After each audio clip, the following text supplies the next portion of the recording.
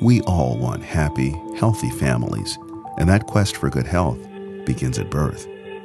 Sadly, many of our nation's infants have a much more difficult journey reaching their first birthday than other infants. African American babies, for instance, are as much as 2.5 times less likely to reach their first birthday than Caucasian babies. This disturbing disparity has given rise to a national forum, a forum wherein healthcare professionals, birth workers, policymakers, and family planning experts share information and ideas to combat the scourge of Black infant mortality and maternal morbidity. Welcome to the GAP podcast series. Hi, I'm Lindell, and welcome to a new episode of the GAP podcast series. We're in for a particular treat today with our guest, but we're going to get to that later, and you're going to get an opportunity to meet him. But before we slide into our guest in the interview today, there's just something that I want to talk with the listeners about. We're going to spend time over the next few months really dealing with issues of justice. Is justice an empty word that's devoid of depth, or is it something that we should clothe ourselves with? Now, being a kid who grew up in Sunday school and in the Church of God in Christ with parents who were heavily involved as educators, we embraced the word justice from the original sacred text, and that is the word mishpat. The literal and expanded definition of mishpat is a practical stance that I as a human, and we as a collective of human beings, how do we behave as it relates to the quartet of the vulnerable? Now, that quartet of the vulnerable consists of the widow, the orphan, the immigrant, and persons who are poor. The way that we intentionally choose to treat them should be informed by our understanding that first, we must acknowledge that they are suffering, and seeking to eliminate that suffering should be top of mind for all of us. Now, the us that I'm referencing should be those who are either Christ followers or those who choose with intent to embrace the belief patterns and wisdom from the sacred text. But how do we stray so far from this ideal of justice to a place where we believe that anyone in the quartet of the vulnerable in America exists in that space because of their own choosing, and that they are enemies and less than because they're not winning at life? Well, on this show, we talk a lot about healthcare, about health inequities, the social determinants of health, because having quality of health and access to healthcare and access to treatment is typically something that the vulnerable among us simply don't have access to, at least not consistently. As you've heard me say repeatedly on this show, Black folk in America, we watch our infants die before their first birthday at absolutely stunning rates compared to other persons in the U.S. Of course, the life expectancy for Black Americans is significantly shorter than other groups. The incidence of cardiovascular events and cancer is higher. Each of these metrics place us under the category of the vulnerable. The reality is that these societal and historical facts are often ignored or cast aside. Vulnerable humans are blamed for their own plight. They are seen as architects of their own reality. Now, for Black folks in America, this is nothing new. Our status in America has always been less than. By whatever measure we choose to parse the data as it relates to health, Blacks are always less than, and often blamed for their healthcare inequities. But since we are a self-proclaimed Christian nation, founded on the tenets of Christian wisdom, then the idea and reality of this beautiful word, mishpat, needs to inform our choices and influence the reality of healthcare in America. If the overarching mental frame in which you define your worldview is that a certain group of people is less than you and responsible for their own situation, and although they are vulnerable, their vulnerability is an act of will, then it's easy to become apathetic toward their plight. The indifference that you have toward them overwhelms you like a fog. Now, the entire justification for enslaving and degrading Black Americans who worked the soil, picked the cotton, emptied the chamber pot, and nursed the babies is that they were less than.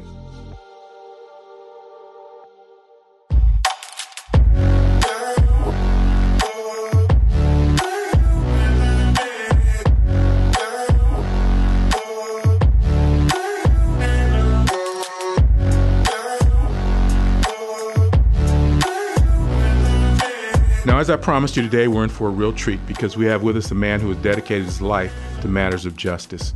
This man, I'm proud to call him a friend. He's a brilliant academic with a doctorate from Southern Methodist University. He leads the Dallas County Justice Initiative, is an advisor to the important organization Remembering Black Dallas. He has an award-winning show called The Commish, which he's never invited me to be on, by the way. And his nickname is The Commish. So to the brilliant Ed Gray, The Commish, welcome to the Gap podcast series, my brother and friend. Thank you, brother. I appreciate it. I really do appreciate it. I'm very humble about being here and also the accolades you just gave me. But normally when they give these accolades, they normally have some kind of staged, noise deal. You don't have none of that going on here, man? We're going to add that in post-production, brother. Oh, okay, good. Yeah, good, we'll put good, that in post. Good. We got you on that. Okay, good. The champ is here. I just got to roll like that, man. We know how you are, man. You're an important guy. I mean, I've been with you several times. I'll mention something to you, and you'll just like whip out your phone and say, oh, yeah, I know him. Oh, yeah, I know her. And then you'll call them, and then they'll like pick up the phone. And I call folks, and it just all goes to voicemail. And you call people, and they're like, yes, sir, Commish, how can I help you? I'm like, man, you Godfather tendencies, man. Well, hey, I can't help that, man. I've worked long and hard with that, 61 years of living and over 50 years of, just in the vineyard, just helping people out. And I'm just very blessed that they return phone calls. So thank you. They do. I mean, I know that for a fact because I've seen it up close and personal when we're in restaurants or just out hanging out or whatever. But before we kind of get into your personal journey of how you really came to embrace the ideals, the tenets of justice, before we get into that, I want just from your unique perspective as a writer, as an academician, as a political theorist, as a consultant, I want you to just kind of give our audience a 30,000-foot overview of the current state of social justice in the U.S. And I want you to really think about it, Ed, for our listeners, in really three domains: in the domain of politics, in the domain of healthcare, and in the domain of economics. What is your take on the current state of social justice in the United States? Welcome to the second Reconstruction. That's pretty well it. The second Reconstruction is what we're dealing with now. The first Reconstruction was after Lincoln was shot, and you had the pushback, the white backlash of freeing African Americans. That's what we have now, because the pushback now is that America woke up one day and found a black man living in a White House. And then as a result of that, you have a greater pushback. We've always had to push and move forward. But this time the pushback has been more fiercely. Never before since the American Civil War that we found this type of pushback. And that's where we're at social justice-wise. How else can it be that a young adolescent black boy, 17 years old, walking down the street, Skittles, Arizona iced tea, they're not advertising. I shouldn't even say what he was eating, but everyone knows what he was eating and drinking, trying to go home to his home in a gated community when someone comes along and then decides that he's dangerous because he's having a hoodie, like I have one on right now, and he didn't make it home. And then when you end up having that happen and people who are well-meaning people in the United States start protesting or start saying that that was wrong, that you got pushback. And that's what happened with me. Being at SMU, pursuing my master's degree at that time, now I'm pursuing a doctorate. And so we're talking about something that happened years back, but now it's still relevant now because back then, this is what I said, America's soul was awakened to the fact that we are still separate and we're still unequal, despite the fact that you could have a black man living in a White House, which is Obama. They couldn't get that man, so any man would do. So it became Trayvon, it became all the way to the present day that we have right now. That is how I see from the 30,000 viewpoint that you asked me to talk about. That's what I see America today. And that was an insanely erudite response to my question. And I want to drill down now and just look at this issue of social justice, but to look at it through really three different lenses. I want to get your thoughts about three different domains. And those domains are politics, healthcare, and economics. And I'm going to say this to you up front. As I was just kind of preparing for this podcast today to visit with you, knowing like how smart you are, I wanted to make sure I was prepared. there's only been 3 black governors in the history of the United States of America. And in terms of the current Congress, there's 49 black Democrats, there's 5 black Republicans. I'm not quite sure what that means. And in the history of the U.S. Congress, there have been 11 blacks elected to that very august body known as the Senate. So with that historical frame in mind, just kind of speak to your 30,000 foot analysis of social justice in America as it particularly relates to politics. Well, as you could tell from the earlier answer from the 30,000 feet, I get fired up when I talk about this kind of thing, I have a political science degree. It's a bachelor's degree. And I've been studying this all my life as well. And you had a fantastic stats, 11 black senators, 5 black Republicans now in Congress. I believe that as an African American, we have a responsibility, a moral responsibility to be involved in the justice system and the justice system regarding the political portion of it. And I'm happy about that because when I was in Congress, and I wasn't in Congress as a congressman, I was a congressional intern. I was 16 years old, and that's one of the first job I ever held, outside of being a paper boy. I used to watch people like Jesse Jackson walk down the hallway every day. And it was kind of strange then because you could only count 16 black people that were in Congress, and now you count more than that. We have to change things, and the way we change things is we change things politically. And that's good that we're doing it. And having 5 black Republicans, you say, I don't know what that means. I understand exactly how you feel on that. Just because we all got black skin, we ain't all kin. So when we end up having that, we definitely have a different perspective. And I think having a different perspective is good. But as long as we have the same perspective, and I call it the 3 o'clock a.m. perspective. That's the perspective you have when it's 3 o'clock a.m. and the police stops you. He doesn't care, as Malcolm X says, whether or not you a Baptist, a Muslim, Democrat, or Republican. He doesn't care about that. It's what you see. And that's where we're at politically, is that we have a moral obligation, regardless of whether or not we come from a black perspective of being a Republican or a black perspective of being a Democrat, in order to change. And I believe that we're making progress on that. But it did pain me to see that brother, when they was trying to elect, I think it's after 15 rounds of fighting, so to speak, they elected the Speaker of the House, McCarthy, that brother allowed himself to be used just to be used, just so they could say, they, meaning the Republicans, could say, we can nominate a black person too, when another black person, Hakeem Jeffries, who is the minority leader, no pun intended, the minority leader of the House of Representatives, was duly elected by everybody. So we then see how the Republican Party is doing things. Being a part of the Republican Party is like it was for me in the 70s when my family moved from a black neighborhood to a white neighborhood. And all of the white people who lived in the neighborhood that we moved into another neighborhood. And that's essentially what we have in Congress today.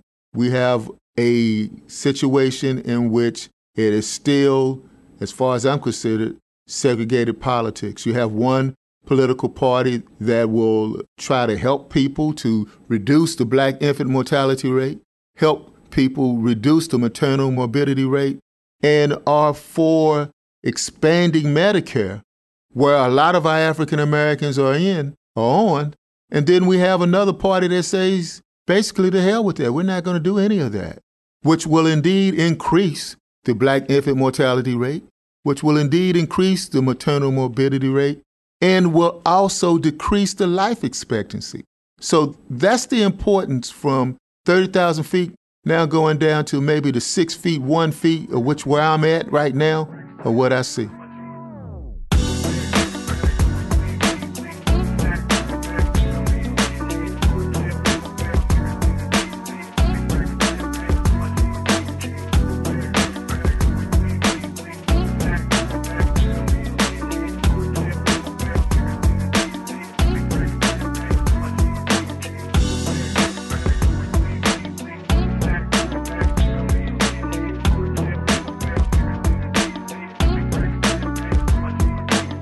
want to just continue with your drill down from 30,000 feet. And I want to just briefly, hit the healthcare frame, the healthcare domain. And I'm going to lead into it by saying the life expectancy for African-American males in the United States of America currently is 68 years, 3 months. For African-American females, it's 75 years and 8 months.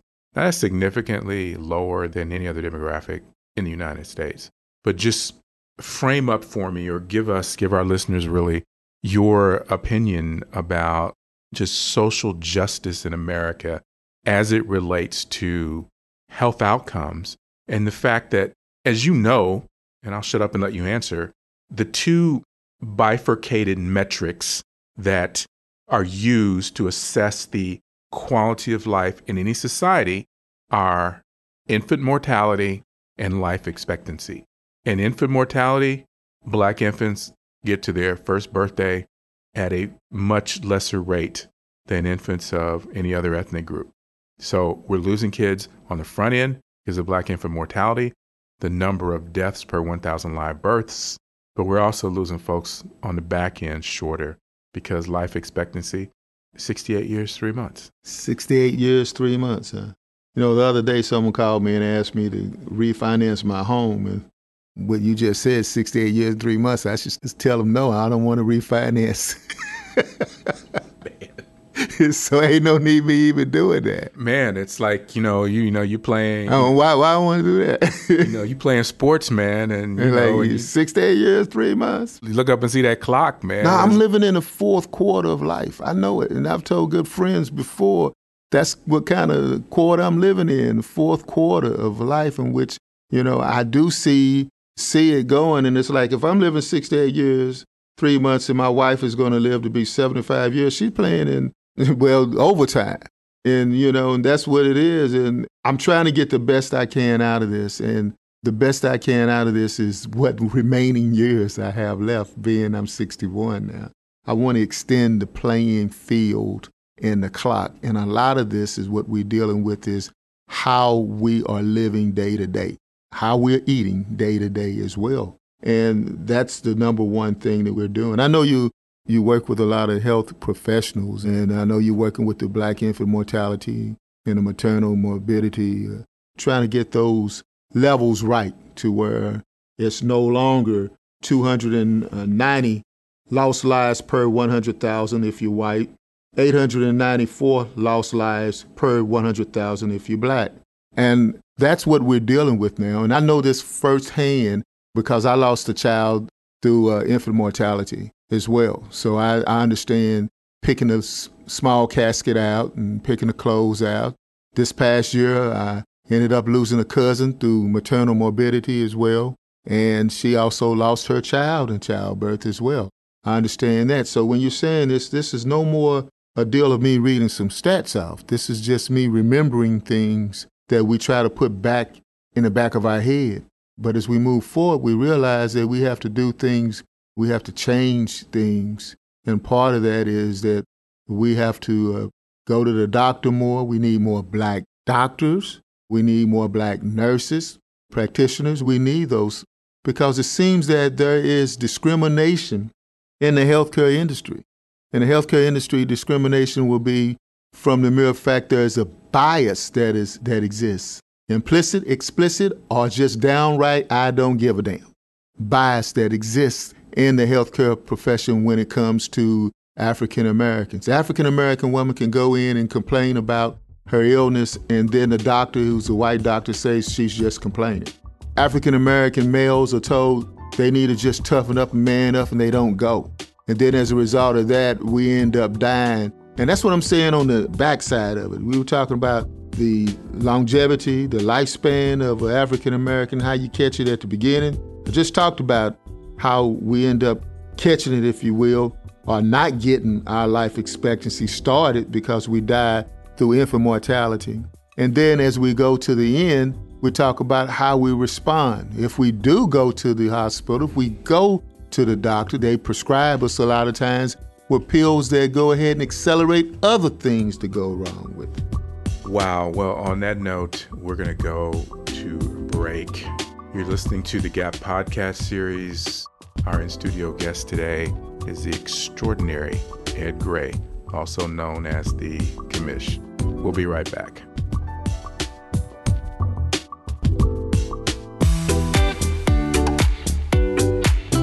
Welcome back. You're listening to the Gap podcast series. Today's guest, Ed Gray, the Commish. This is one smart man. I wanted to have Ed drill down on some of the work that he's doing in Dallas County or even in Dallas proper on matters of environmental justice. Ed's really good friends with a gentleman, Dr. Bullard, who is from, I think, Texas Southern University, or perhaps, I know he's in Houston. I'm not sure what. Yeah, that's it. He is from TSU, okay. And he's called the father of environmental justice, and he is one of the plethora of folks that Ed knows. And so Ed's involved heavily in matters of environmental justice. So I want to just give Ed an opportunity to just kind of talk about the work that he's doing in environmental justice. I know he was invited to speak at some prestigious conference at SMU for Black History Month, which was last week. So Ed, just talk about environmental justice and environmental racism and whatever path you want to go down regarding that. Well, I appreciate the opportunity for talking to you about that. Environmental justice is what my dissertation is on, regarding it and how we make it go blackstream, mainstream. You know, when most black folk think about environmentalism, they think about saving the whales. You know, that used to be a popular thing back in the day. You save the whales, save the whales. What are you doing? Save the whales, save the whales. And most black folk go like, I'm nowhere near no ocean for me to be saving no whales in the first place. So then they started thinking about the birds, you know, the birds and the bees. They said, well, wait a minute, hold on. I'm in the urban environment. There's no such thing as, you know, birds and bees where I live at. There's no bees around here, you know. As a matter of fact, I put insecticide on my yard. There ain't even no ants. So, you know, so there's no such thing when it comes to that. When it comes to that, black folks, generally speaking, say, we're not with that. But Bob Bullard, he told me, he said that, Ed, we are about that.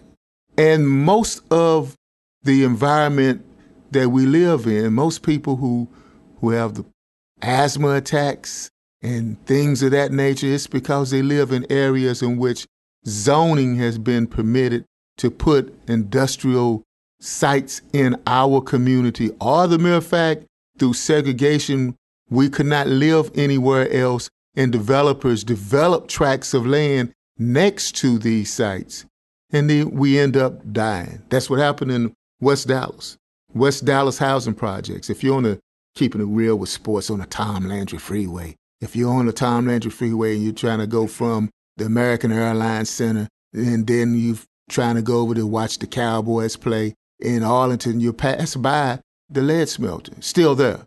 But during that time frame, thousands of people died because of lead exposure. That's what I'm doing here in Dallas now, putting forth the message that a lot of this has occurred and a lot of this is still occurring. And it's occurring through environmental racism. The environmental racism that we don't even know, that we just expect it to happen because we're part of the unwanted people. Local unwanted land usage is what they call it in zoning, where you zone what nobody else wants and you put it in an area where nobody wants to go.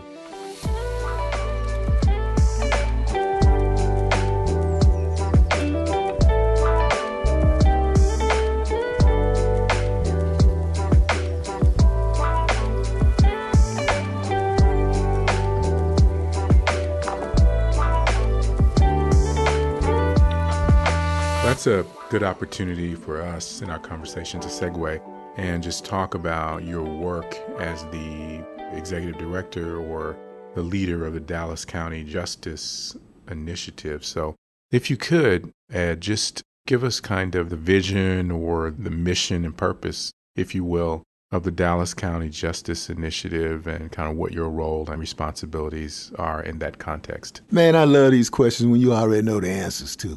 I really do that, man. Man, I'm not smart like you, bro. I just love this.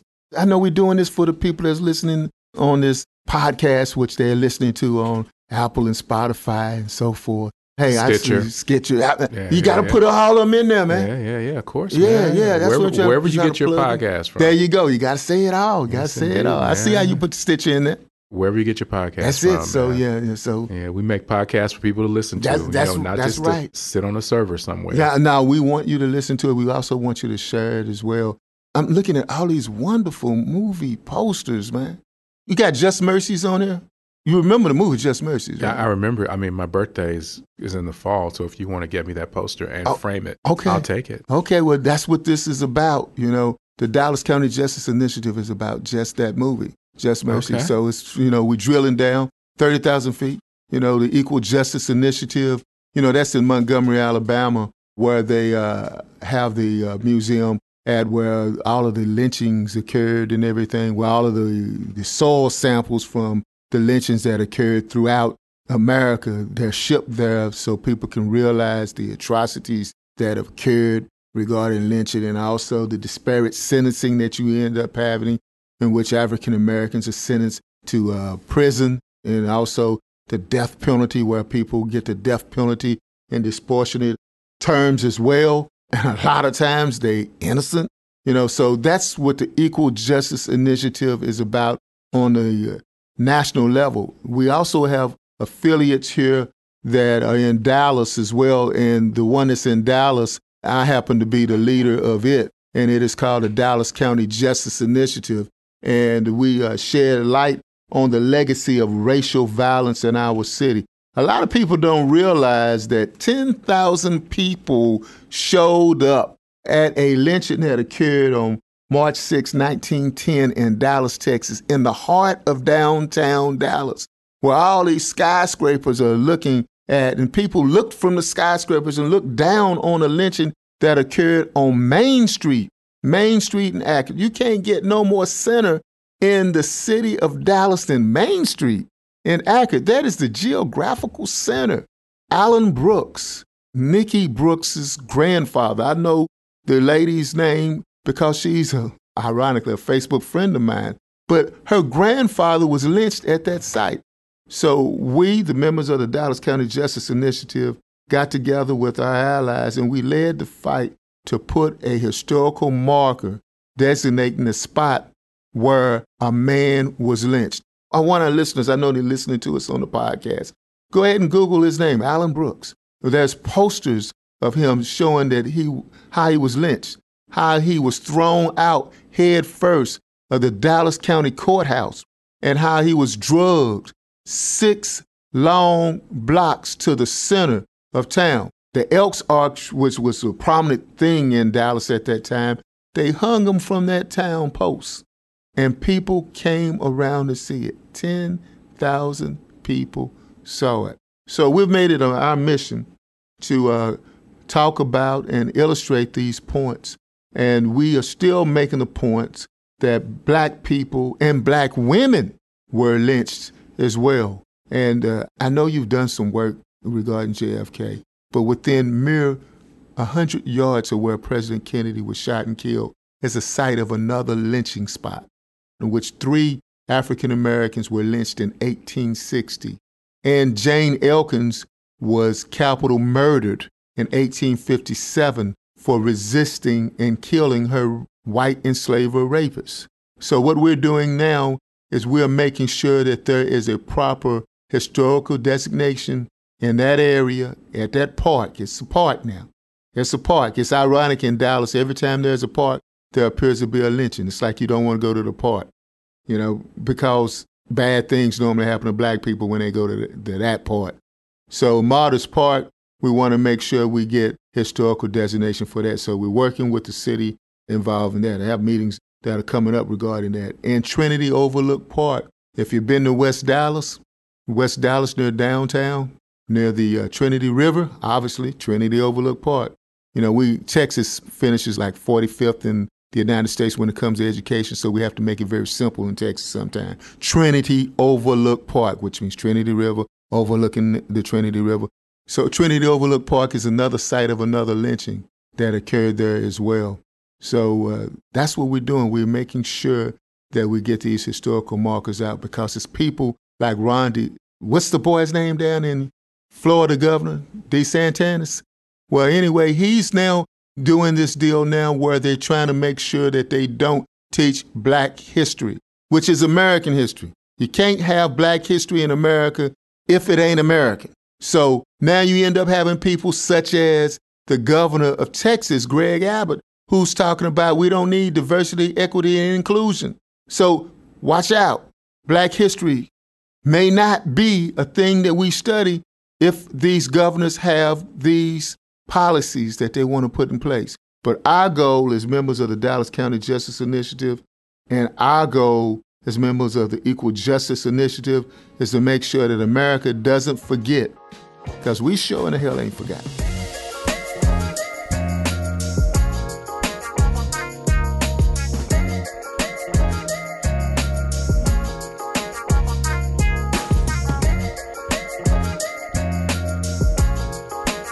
So, Ed, for any of our listeners that might be interested in supporting or joining forces with you guys in Dallas County Justice Initiative, how can they learn more about it? How can they find you or find a place where they can tap into the organization?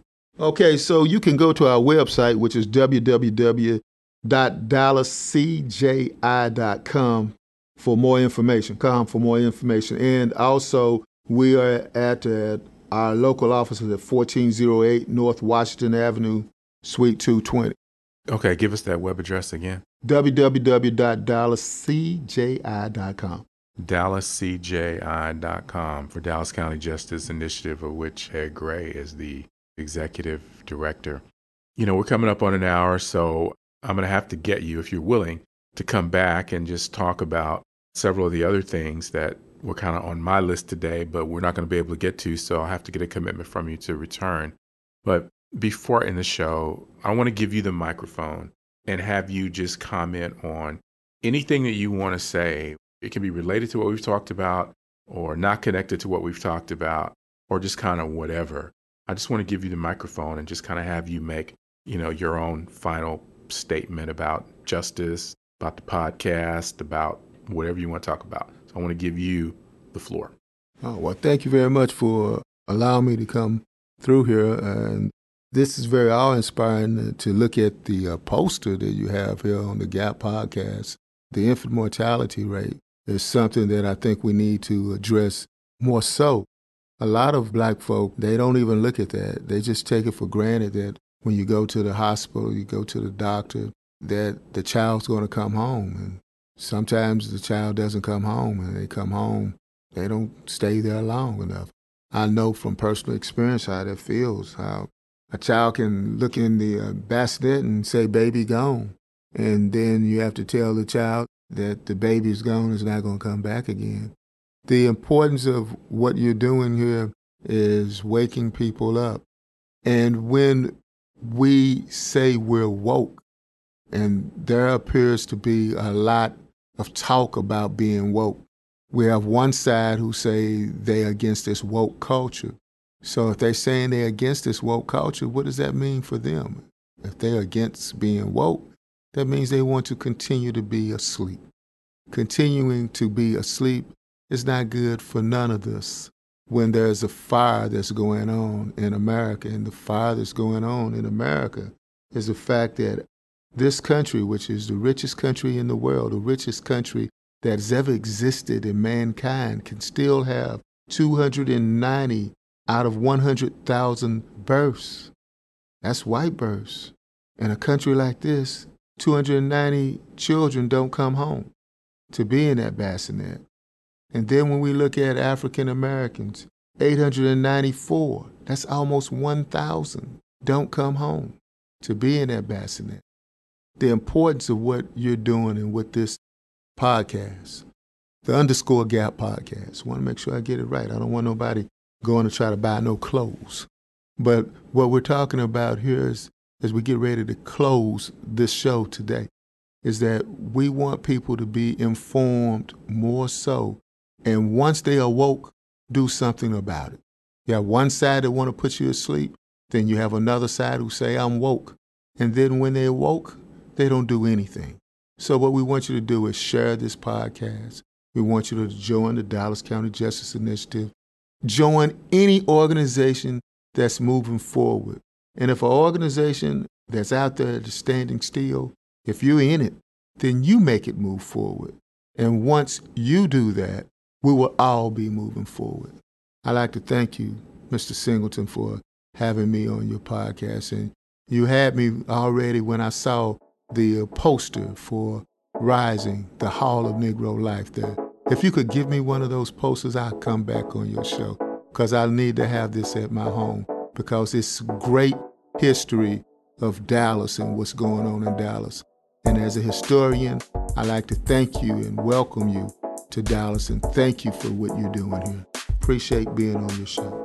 Well, thank you for those kind words. And you want a poster for Rising. Since you know the directors, I think it's pretty relevant that you're going to get one of those posters. Thanks again for being on the show. Wow, I am, as always, blown away by your depth of knowledge, your insight into the world, a world that I don't really know a lot about, but I appreciate you just kind of taking me on that journey. You are listening to the Gap podcast series. Thank you. Thank you for listening. The Gap podcast series is produced by Limeville Entertainment in association with Sagase Media Group. Also, be sure to visit us online at 365plusone.org. That's 365+1.org.